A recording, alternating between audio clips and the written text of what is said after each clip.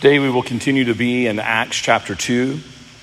Please stand as I read Acts chapter 2, verse 42 through 47. Hear now the word of the Lord. And they devoted themselves to the apostles' teaching and the fellowship and to the breaking of bread and the prayers.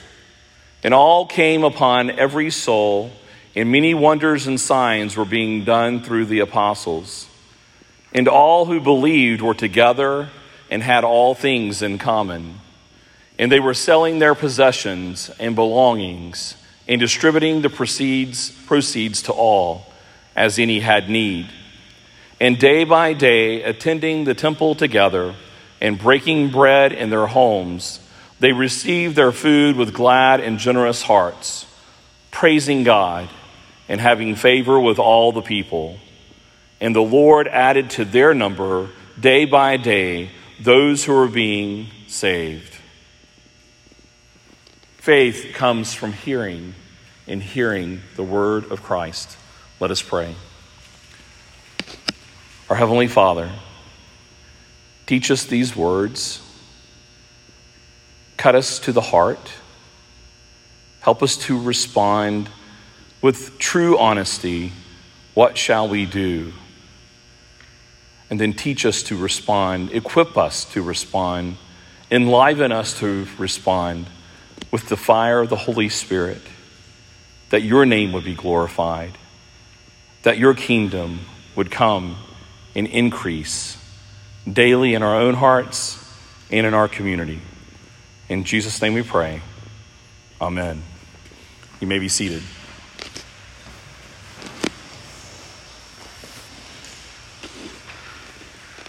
We are now going into the third part of Acts chapter 2, as I have described in the past, which is three different sections from what I can see and how it could be summarized. As you have in the first portion and bulk of the chapter, you have the explanation and the description and the narrative and the fulfillment of the promise of the Holy Spirit. And then last week we focused in on the response to the Holy Spirit, which is also a fulfillment of the Holy Spirit, the promises of God, and the hope that Israel had and God's people had to being truly cut to the heart by the work of the Holy Spirit. Today I will go into what I think is the third section, which is a fruit of that work of the Holy Spirit and how it is manifested in the work of the body of Christ. Initially, I planned on doing this in a couple of sermons, but as I thought about this passage and even being convicted in this passage, I am now deciding that I'm going to break this up into 5 sermons, very much similar to the breakup that we have here by Luke, and breaking up into 5 different ands, though I'm going to tweak it just a little bit here and there.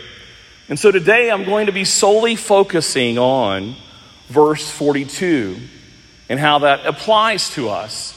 And like I said, this has been a response. Even as I study this passage, I have been convicted in how to present this passage to you, and I pray that it would be in obedience. And as I've read this passage, I'm like, Lord, what shall I do?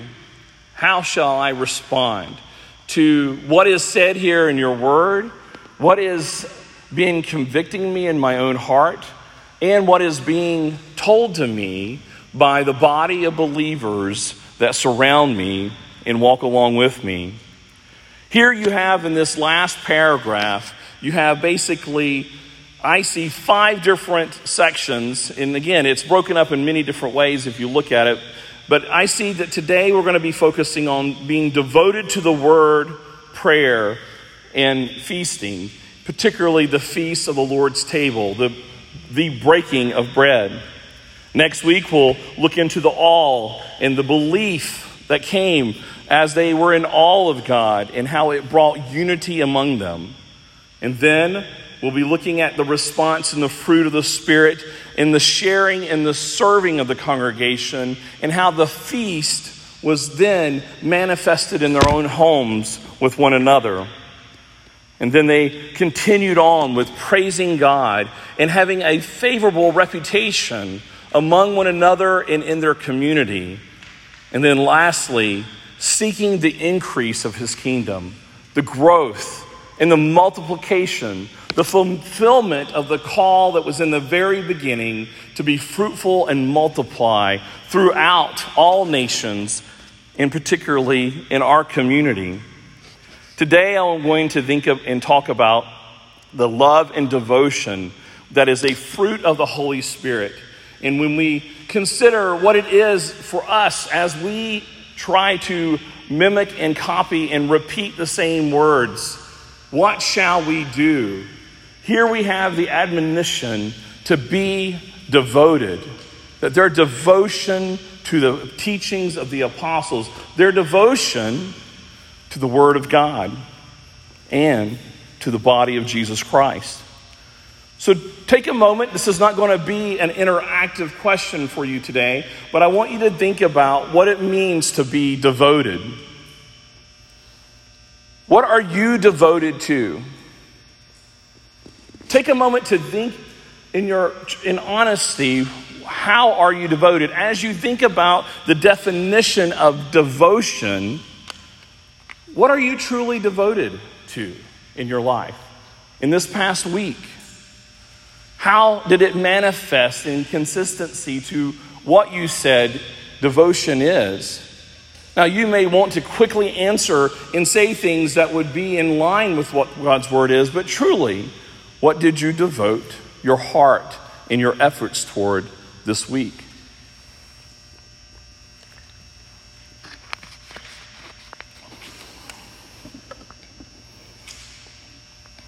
In the past few weeks, Jennifer has been showing a video series to our family on D-Day.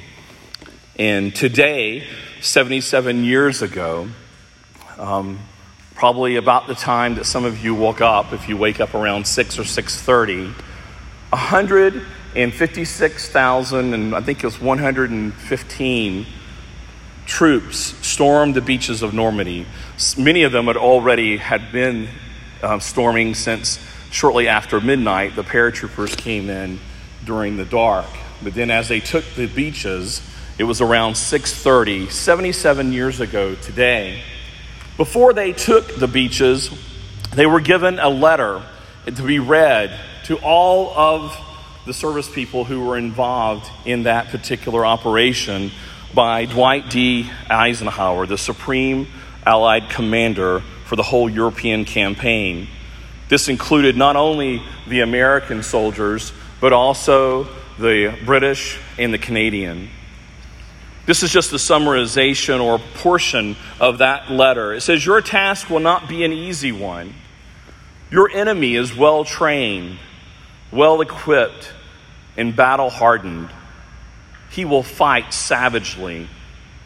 I have full confidence in your courage, devotion to duty, and skill in battle. We will accept nothing less than full victory. Good luck, and let us all beseech the blessing of Almighty God upon this great and noble undertaking. General Dwight D. Eisenhower." I looked at those words. I remembered those words a few weeks ago as we were watching this video series and being impacted by the leadership that it took to be able to make this campaign successful, which was the turning point in the necessity of the victory for the Allies in World War II. Things would have been tremendously different if it was not for the victory of that particular operation. In that particular video series, there was also many examples of bad leadership and bad decisions, but that even in good leadership and devotion, there was the humility of the same person who wrote this turns around and actually wrote a letter in case there was failure. And he said that whatever failure we have, it is all mine. He was not certain that there would be victory, but he was ready to take full responsibility.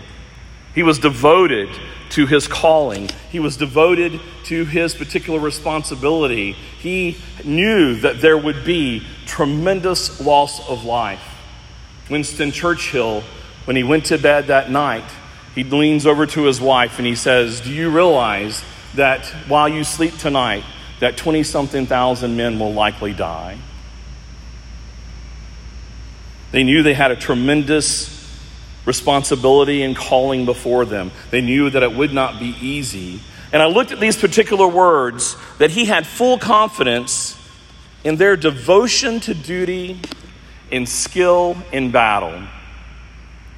He had been among his soldiers and he had seen their devotion. He had seen that they had principle to duty, that there was something driving these men to be victorious, to do their duty, knowing that they would die. The accounts of many of the soldiers said that they would wake up in the morning during that time. They say, today I will die.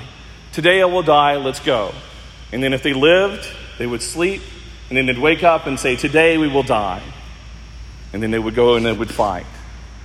Their anticipation and expectation was death, but their anticipation and expectation, driven by their devotion to duty, was to do the right thing, even at the sacrifice of their own life. That's a pretty powerful definition of devotion. They knew, just like Dwight Eisenhower said, the task would not be easy. And they recognized the enemy that was ahead of them.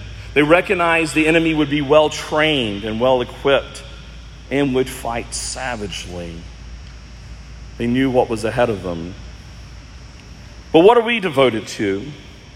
Here we have, as I've said in the past, this is not just mere example. It's not a narrative of just an idea of what the early church would be. This was a pinnacle transformation of the posture of God's people as the new covenant was being initiated by the work of Jesus Christ and the Holy Spirit.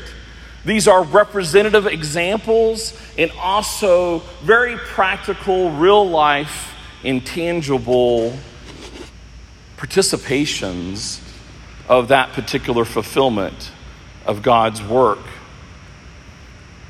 We are to take this as example, but as instruction, as admonition, and it should define us. This is the passage that's on the website for our church, and much of our name is built into this as a reminder to us that this should be a reflection of our own life, that it should be our type of devotion.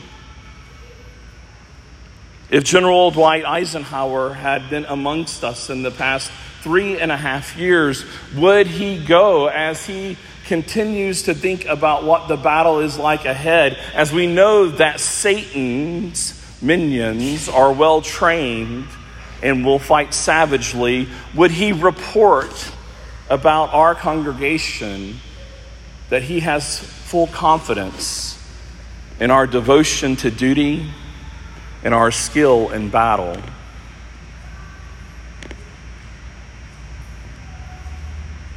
I am fairly confident that I would not have tremendous confidence in his statement if he did say that, particularly about me. As I think about my devotion to duty and skill in battle. In the past few weeks, the Lord has been moving amongst your session and has been moving in my life. And as I encountered this particular passage, and again, as I have mentioned many times from this pulpit, I am in awe and in amazement at the Lord's providential timing of where we are in Scripture, because we just go through books in the Bible, and where we are in our life. I have seen through this particular word and the proclamation of his word in many different areas and in the counsel of those around me that there is lack in my devotion and in my skill in battle. I pray that as we go through this passage together, that I and you will be admonished together and brought to unity together. I'm actually going to use this passage as a reformatting of how I'm even presenting the word to you this day, and hopefully in days to come. But what are you devoted to? And what should you be devoted to? Are you in a position in your life where you are ready to have your devotion increased. Now, keep in mind that when you devote yourself faithfully, that the very cost that these men who went into battle on the beaches of Normandy is very similar. In fact, I would say that even bigger of a battle is ahead for us, for the church. Are you ready to wake up in that devotion and commit yourself to the things that are in these words and say, today it is likely that I will have to die to myself, but I am going to fight with a hope in not our victory, but in the victory of Jesus Christ, already accomplished on the cross, and in the hope of the Holy Spirit that equips and fuels this devotion of duty. It's an interesting thing to look at how the scripture speaks to us, because just as we have in the former portion of the passage, it says that they were cut to the heart, and then they asked, what shall we do? And then Peter turns to them and says, repent, be cut of heart, basically, to continue on in that cutting of the heart. We cannot, and we have seen, we have the whole Old Testament to prove to us in our own lives that we cannot do heart surgery on our own. And we cannot do heart surgery on each other. That is one thing that many ministers may feel like they can do, or many brothers and sisters in Christ may feel like they're really good at maybe trying to encourage one another to have their heart cut by their words. Words cut. But only the Holy Spirit can cut off that portion of us that is the inheritance of our sin from Adam and our fathers, and then the things that we've added to that in the flesh ourselves. This is the response to the Holy Spirit. This devotion is both the fruit of what the Holy Spirit was promised to do, but then also the admonition for us to continue in it. We see here in this particular chapter that Peter is referencing themes and instruction that is connected to the covenantal posture that God has had with his people throughout the ages. Peter is responding with the work of the Holy Spirit and his knowledge of the Word to the love language of God. He's referencing things that he has seen, themes and things throughout the Old Testament. You all know what love language is, right? You have it in your own home. You have it with how you interact with one another. It's based upon knowing the other person and then communicating and responding to them based upon who that person is and the things that they like. Recently, this past week, one of my daughters points out a poem that she read, and she said, I want to give this to Mom. I know there are things in here that just would speak to her and that she would like. And I want to encourage her in that way. She was responding to a love language that she had learned from knowing her mother and what her mother would like. And then she responded in like to that. A lot of the things that my kids communicate to me are based upon silly things that I've done. And they find little trinkets of stuff that just remind me of certain things I've said or done or things that I like. We see it in very quaint ways in our own lives, and I'm sure you can think about those particular ways. You gravitate to that when you want to respond in love to the ones that you love. Now, I'm not trying to make it overly trite for us as we consider here. I've tried in one breath tell you that this is the foundations of the church and this momentous fulfillment of the Holy Spirit, but thematically, or at least practically, a lot of the same things are going on here. We are seeing in the words of Peter and now in the words of Luke, connecting us to that love language of God, with the covenants, with the posture of the covenants, of how God is one who deals with families. He deals through promise. He deals through marking his people. He deals through promises generationally, both in judgment and in blessing. And he communicates to us that he loves to talk to us and communicate and dwell with us in that way. If we don't pay attention to that love language, we are going to have a hard time knowing how to answer the question of what shall we do when we run into these words.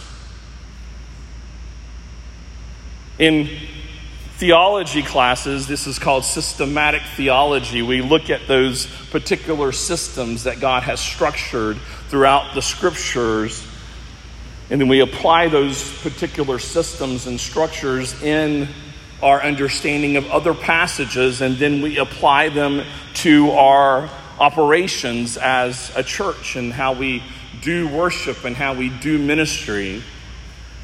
But ultimately, it's love language. It's looking at the love language of how God has been making himself revealed and known to us, and then we are responding in ways that bring honor and glory and obedience to his name.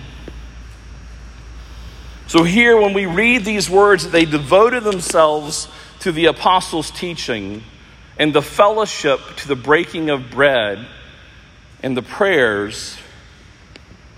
They're not just general, disconnected ideas. These are the same things that God has sought his people to be occupied with in their devotion from the very beginning.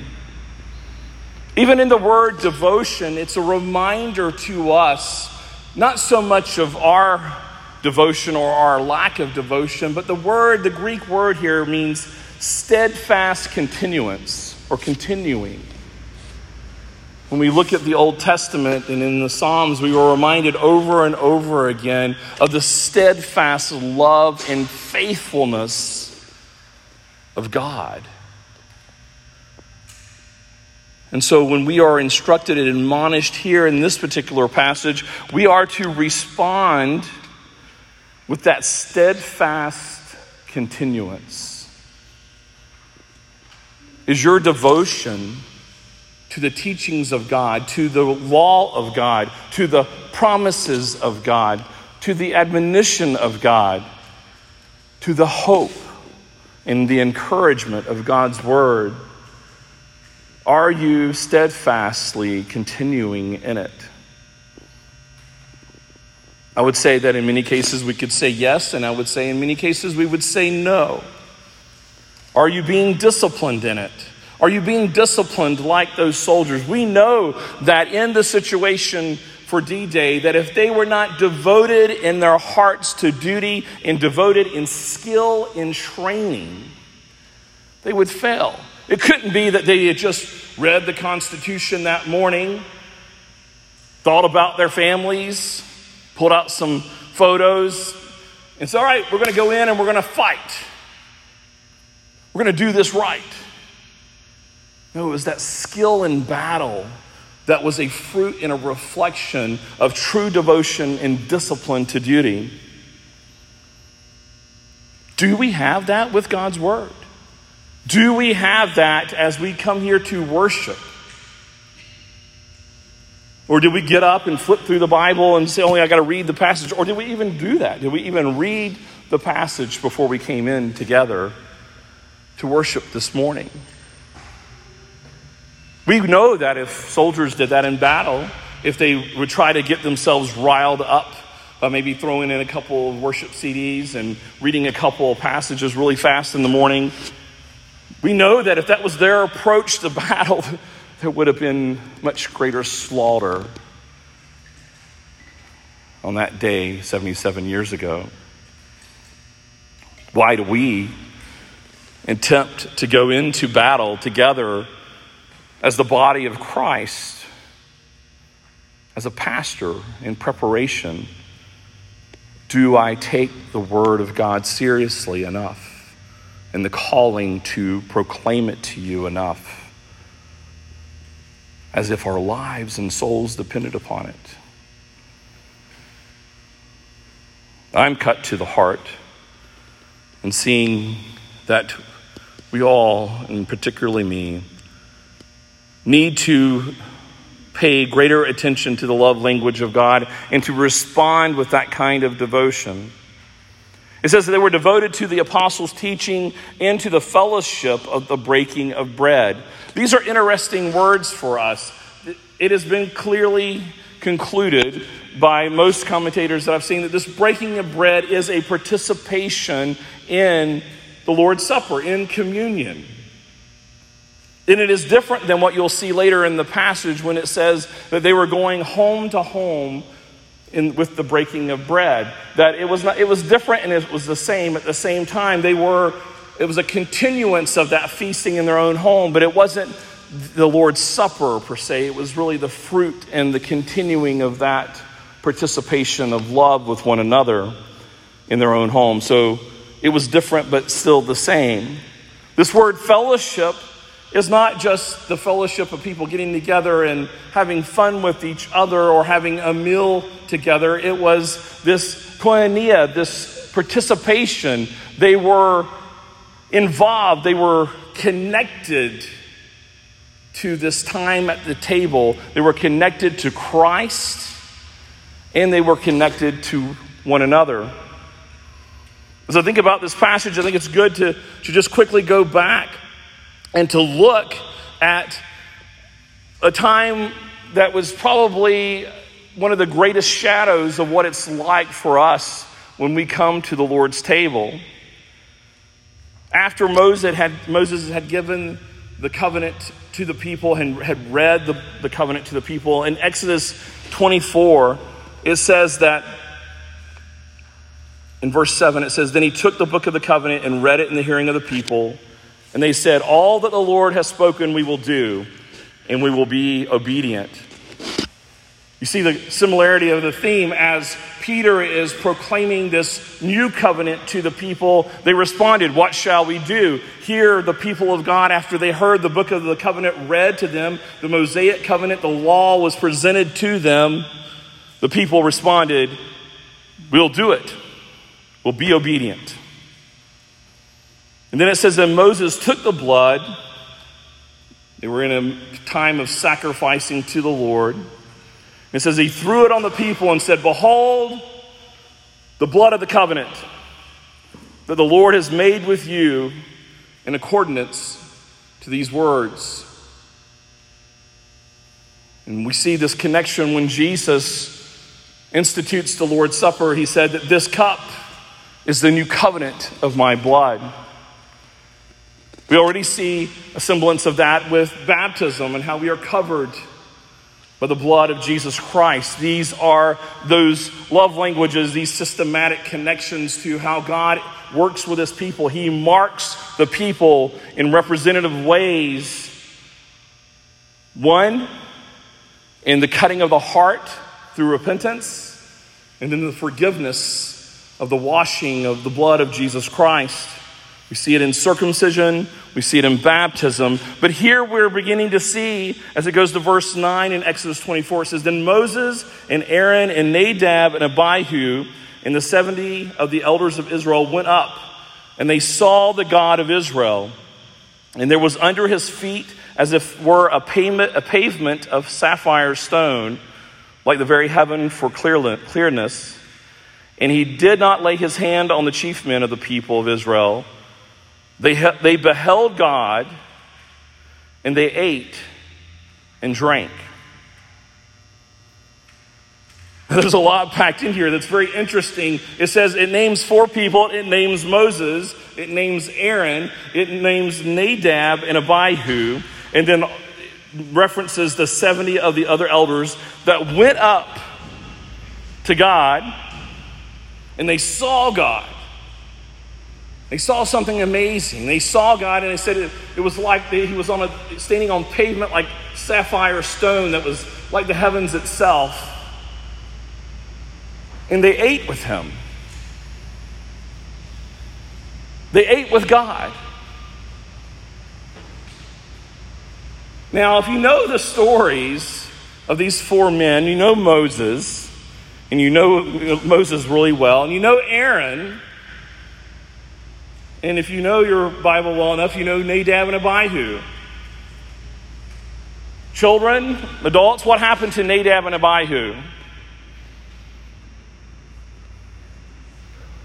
Did things end well for them in the story? No, it did not. Why did it not end well for them? They offered strange fire to the worship of the Lord.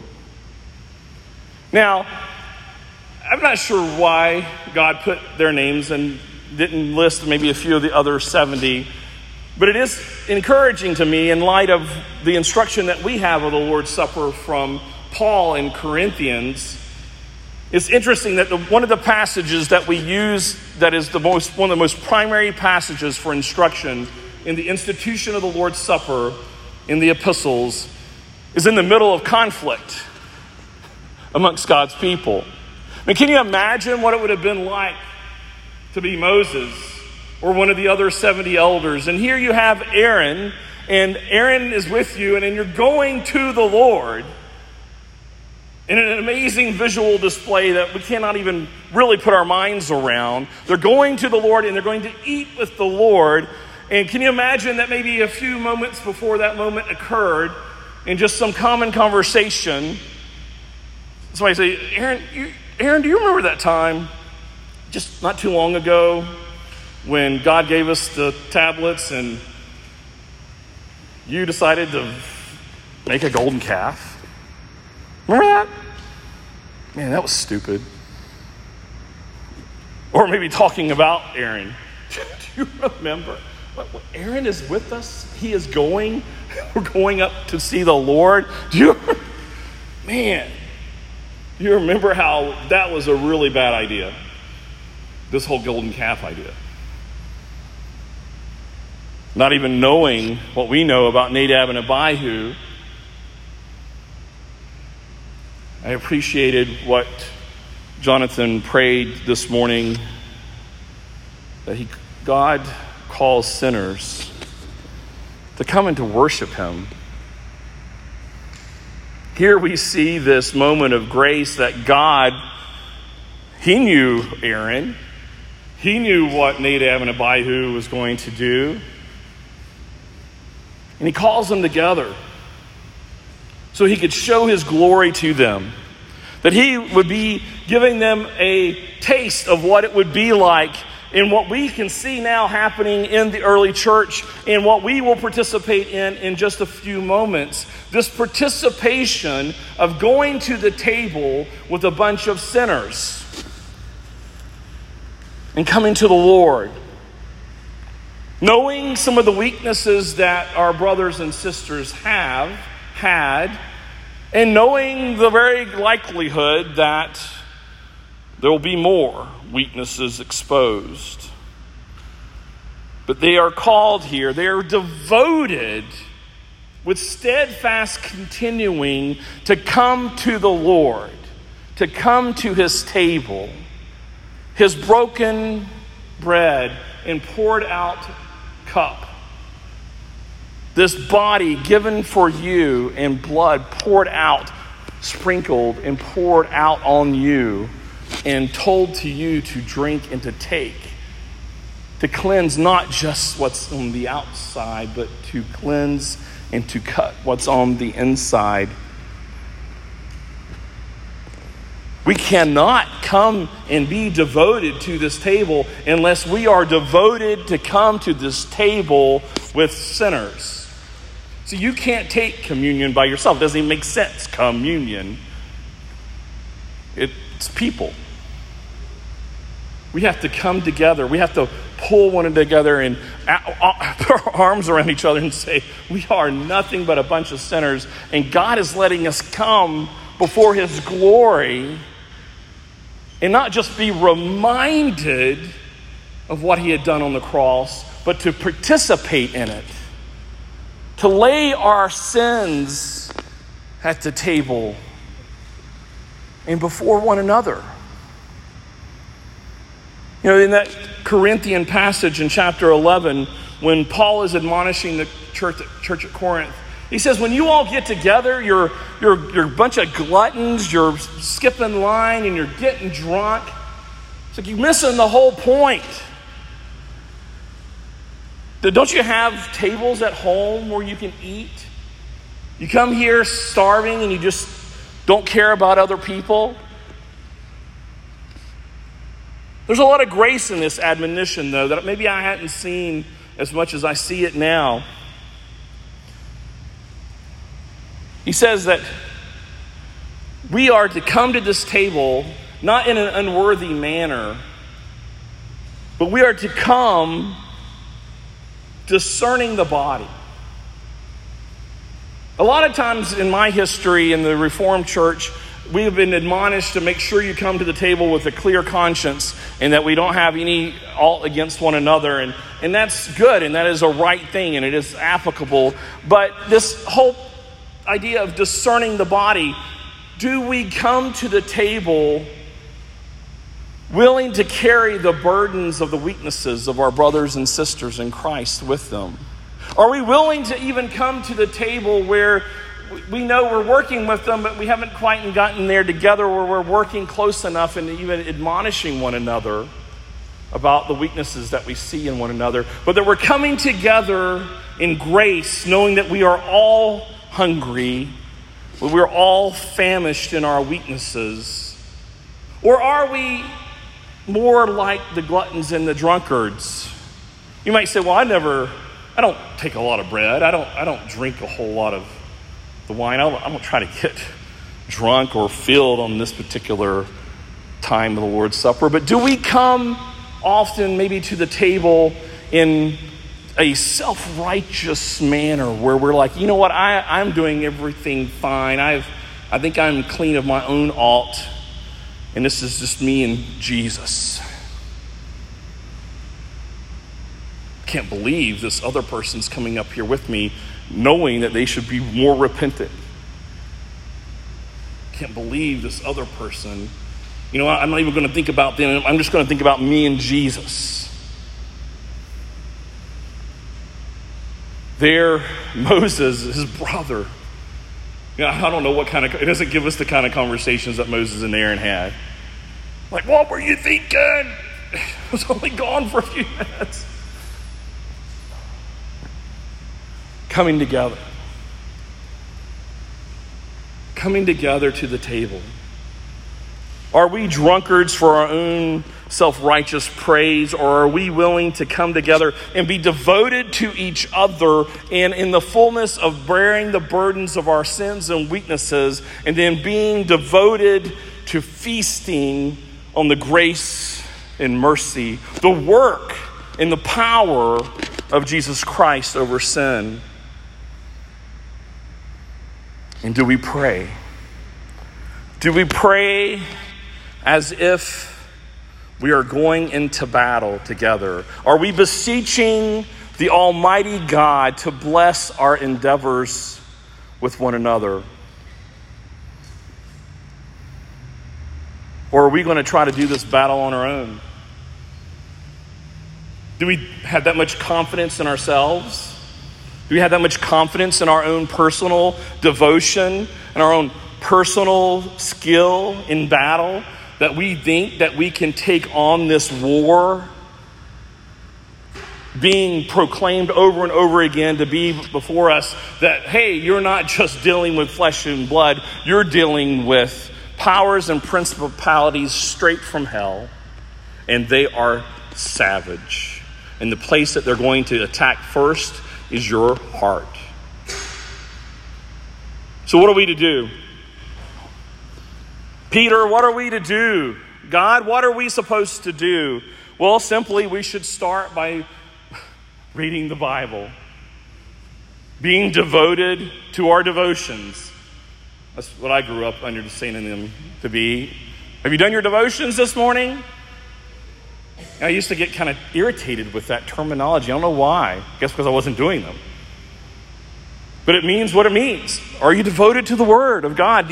Are you starting first in your own closet? Do you have a reading plan? Do you meditate on the Word? Or you just run through it real quick and go, okay, whoo, I got a whole paragraph in today, or I got a whole chapter in today. Man, I read a whole book of the Bible, Jude, today. And I'm doing good. But are you reading the Bible in your life? Are you committed to reading? Are you reading the Bible together? Are you reading it in your family? Are you proclaiming it with one another? Do you have someone in your life where you discuss and encourage one another and admonish one another in the Word? When you admonish one another, do you reference the Word? Or do you just say, you get on my nerves? Are you more concerned about your nerves or the glory of God? And when you encourage each other, are you pulling from the world, or are you pulling from the promises that are declared in God's Word?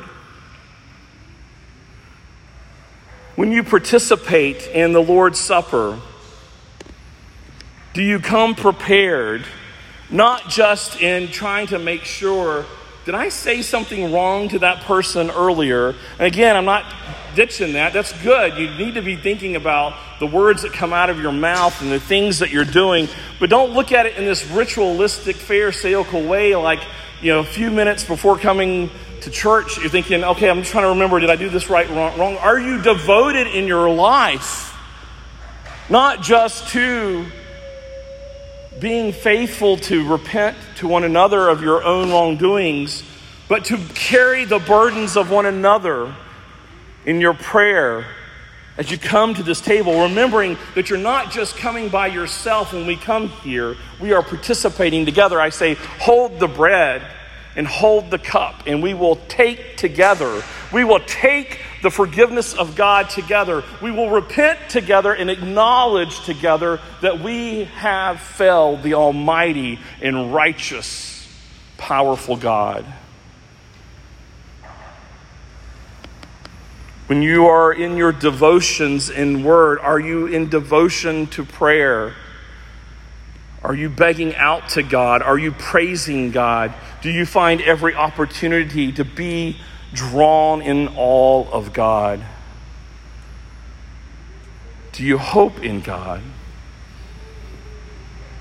When you pray for the church, do you spend more time reminding God of all the weaknesses of one another, or are you reminding God what God actually told you to do, which is to remind Him of His strength and His power over our weaknesses? Do we proclaim out to God with hope that He will overcome our weaknesses together? Do you pray with one another? Do you pull each other aside and say, hey, can we pray about this together? Will you pray with me? I can't do this on my own. Would you pray for me? And are we praying as a congregation? Are you devoted to take what's going on in your own personal life, in your own family's life, and to come together as the body of Christ and pray together? You may think I'm stretching it a bit to say that this is a portion of the fruit of the Spirit, but when we go to Galatians, it says, but the fruit of the Spirit is love, joy, peace, patience, kindness, goodness, faithfulness, gentleness, self-control. Against such things there is no law. And those who belong to Christ Jesus have crucified the flesh with its passions and desires. If we live by the Spirit, let us also keep in step with the Spirit. Let us not become conceited, provoking one another, envying one another. The fruit of the Spirit would be manifesting in a body of people who are devoted with steadfast continuance to the Word of God and to the participation, not just in a ritualistic taking of the bread and the wine, but to come to the table together and to hold on to the gospel of Jesus Christ. These are the fruit of the Spirit. Romans 7:4, likewise, my brothers, you also have died, who have died to the law through the body of Christ. Remember what was said about the fruit of the Spirit. There is no law for those who have these fruits. so that you may belong to another, to him who has been raised from the dead, in order that we may bear fruit for God. The Heidelberg Catechism says it this way. It says, what do you understand by the communion of saints? First, that believers, one and all, as members of the Lord Jesus Christ, are partakers with him in all his treasures and gifts. Secondly, that each one of us must feel bound to use his gifts readily and cheerfully for the advantage and welfare of other members. We come to this table together. We come to this table carrying each other's sins. God is not just sitting here going, okay, you're good over there and you're not so good, or yeah, you've done your due diligence to make sure that your accounts are all clear. I'll pay attention to you guys, and I'm going to bring judgment on these guys. If you remember, Paul says the reason why some of you are sick and are dying is because you're coming to the table only focused on yourself. Don't come to this table unless you're going to come together. If you're not seeking the mercy for all of us, don't seek it at all, because you can't have it. God won't give it to you. God will not give it to you if you're not seeking his mercy for every single one of us and for our community. We'll talk about that in a few Sundays. Let us pray. Our Heavenly